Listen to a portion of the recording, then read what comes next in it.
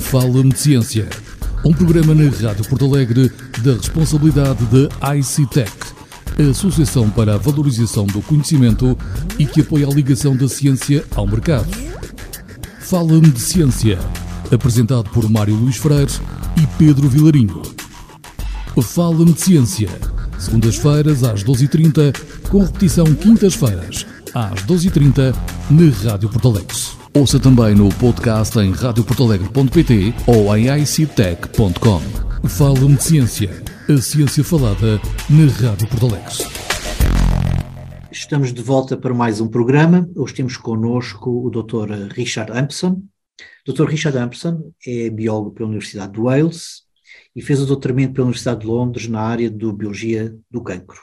Fez investigação na Harvard University e no King's College em Londres.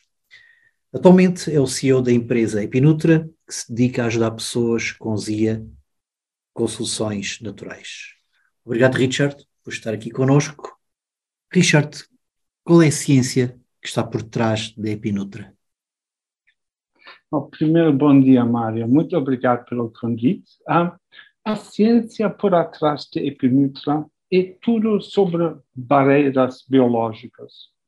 Deixa-me, se calhar, explicar o que é uma barreira biológica. Por exemplo, a boca, por exemplo, o estômago, o sistema digestivo. Nós pensamos que estas são todas barreiras, mas uma empresa tem que enfocar. A Epinutra é uma empresa jovem, com muita ciência, mas jovem, então nós enfocamos no esôfago. O esôfago é o tubo que faz a conexão entre boca e estômago. Quando entra a comida na boca, nós vamos mastigar, e depois a comida desce direção ao estômago. Este é o esôfago, onde passa a comida, e nós dedicamos a esta barreira do esôfago. E, então, o problema que as pessoas com azia têm é que ácido do estômago, que é essencial para a digestão da comida, ácido do estômago sobe para o esôfago, onde não tem nada, não é natural ter muito ácido no esôfago. Há várias abordagens para ajudar pessoas que têm azia. Tipicamente, este é diminuir ácido. A Epinutra faz algo completamente diferente. Nós reforçamos as barreiras do esôfago para que aguenta o ácido que sobe. É uma abordagem diferente. Não é diminuir o ácido. Nós precisamos do ácido do estômago para digerir, por exemplo, se comemos uma carne muito gordurosa. O que não precisamos é que o ácido sobe e depois faz dano ao esôfago. Este é o que faz o nosso produto para ajudar a saúde do esôfago. A ciência atrás é muito tempo de investigação. Então, é mais que 10 anos de investigação que liderou até o lançamento do produto. Porque demora tanto tempo. Nós tínhamos que desenvolver uma abordagem científica para encontrar os ingredientes. Tivemos que fazer o que se chama um screening, rastreio em português, acho, para encontrar compostos utilizáveis. Ao final, tínhamos 5, fizemos o produto e agora acabamos de fazer um ensaio clínico, quer dizer, um teste em pessoas que têm azia para provar cientificamente que funciona. Esta é a história do nosso produto. E Richard, por que se lembrou de fazer isto? Recebeu alguma indicação? Foi alguma necessidade que viu? Por que isto? Em geral, barreiras são importantes para a nossa saúde. Não somente para o esôfago, todo o corpo. O cérebro tem barreiras entre sangue e o cérebro, o nosso sistema intestinal. Então, a ideia principal foi: vamos encontrar compostos que reforçam barreiras. Ao final, podem ser utilizados em todo o corpo. Nós enfocamos no esôfago porque é uma alta necessidade. sim, há medicamentos, mas as pessoas não gostam de tomar porque diminuir ácido para muito tempo não é muito saudável. Mas a ideia inicial, e mesmo científico, nós sabíamos barreiras importantes. Se encontramos compostos que ajudam a fortalecer as barreiras, essa é uma ótima abordagem. E nós decidimos depois usar a história, mais ou menos. O Richard é investigador, foi investigador, ainda é atualmente investigador, que tem uma empresa que lançou um produto. A pergunta é, e a sua testemunha é interessantíssimo, como é que a ciência se pode transformar depois num produto? Esta é uma muito boa pergunta. Eu acho que é para cientistas muito fundamentais, quer dizer, que gostam de investigar processos, como funciona uma célula específica, é difícil. Mas eu gostei sempre da ligação entre a investigação e a aplicação. Então, eu acho que temos agora uma geração de cientistas, mais jovem que eu, mas eles gostam de ver as duas. Eles têm a capacidade de ver, esta é a minha investigação, aqui há uma necessidade. Podemos ver se podemos interligar as duas. Não toda a gente gosta de fazer isto, mas eu acho que as pessoas que têm este potencial de ver o que nós chamamos a aplicação da ciência. Como a ciência pode ajudar a nossa vida cotidiana? Nós vínhamos com uma investigação muito básica, muitas horas no laboratório.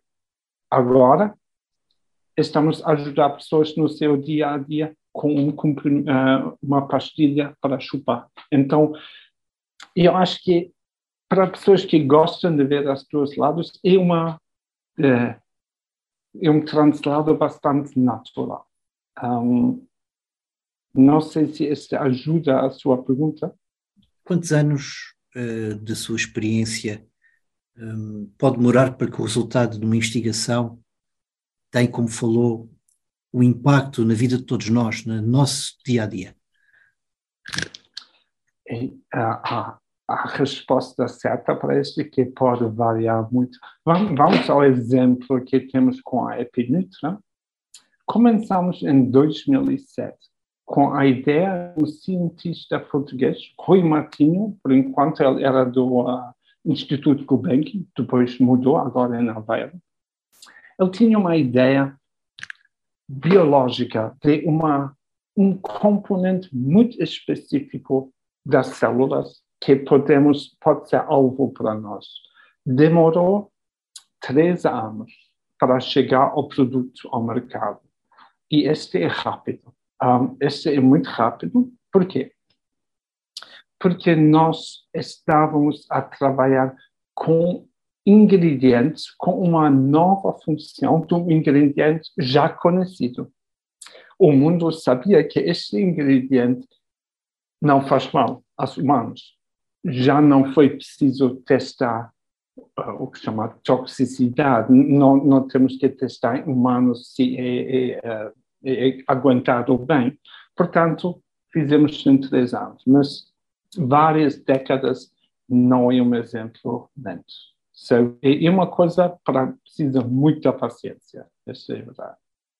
Richard, acha que os cientistas devem orientar a ciência a partir de um determinado ponto na sua investigação já para o mercado, já para produzir um produto que seja para o mercado? Eu acho que as cientistas, muitos dos produtos e muitas das ideias vêm de cientistas que estavam a desenvolver a sua ciência sem pensar especificamente numa solução. Tipicamente, por exemplo, na universidade, temos grupos de investigadores. Se calhar um professor tem a ideia, que é uma ideia muito científica, sem óbvia aplicação. Depois, um membro, se calhar mais júnior do grupo, um estudante doutoral, vê, este tem uma aplicação. E se calhar este cientista vai em direção a aplicar a investigação e fazer um produto. eu não acho que é bom, que todas pensem somente em produtos, nem é bom que todas pensem somente na investigação por si. É muito bom integrar as duas. Eu, por exemplo, durante o meu doutoramento e primeiro postdoc, era cientista mesmo só focado em fazer o que eu achava era o conhecimento para este. Depois, eu percebi que é bom pensar, que eu gosto de pensar em coisas mais práticas. Eu gostei de encontrar atividades novas em componentes naturais e depois fazer uma pastilha. E agora, o que eu sei, uma parte que eu gosto mais é ter um e-mail de um utilizador do nosso produto a dizer: o seu produto funciona mesmo para mim. Este é um feedback fantástico, ajudar uma pessoa da ciência para uma pessoa que gostou do produto. É uma maravilha para mim. Obrigado, Richard, pela sua entrevista. Sigam-nos em podcast, na Rádio Porto Alegre, na ICTech e no Spotify. Obrigado por terem estado connosco. Fala-me de Ciência, um programa na Rádio Porto Alegre da responsabilidade da ICTech, a Associação para a Valorização do Conhecimento e que apoia a ligação da ciência ao mercado. Fala-me de Ciência, apresentado por Mário Luís Freire e Pedro Vilarinho. Fala-me de Ciência, segundas-feiras às 12h30, com repetição quintas-feiras às 12h30 na Rádio Porto Alegre. Ouça também no podcast em radioportalegre.pt ou em ictech.com. Fala-me de Ciência, a ciência falada na Rádio Porto Alegre.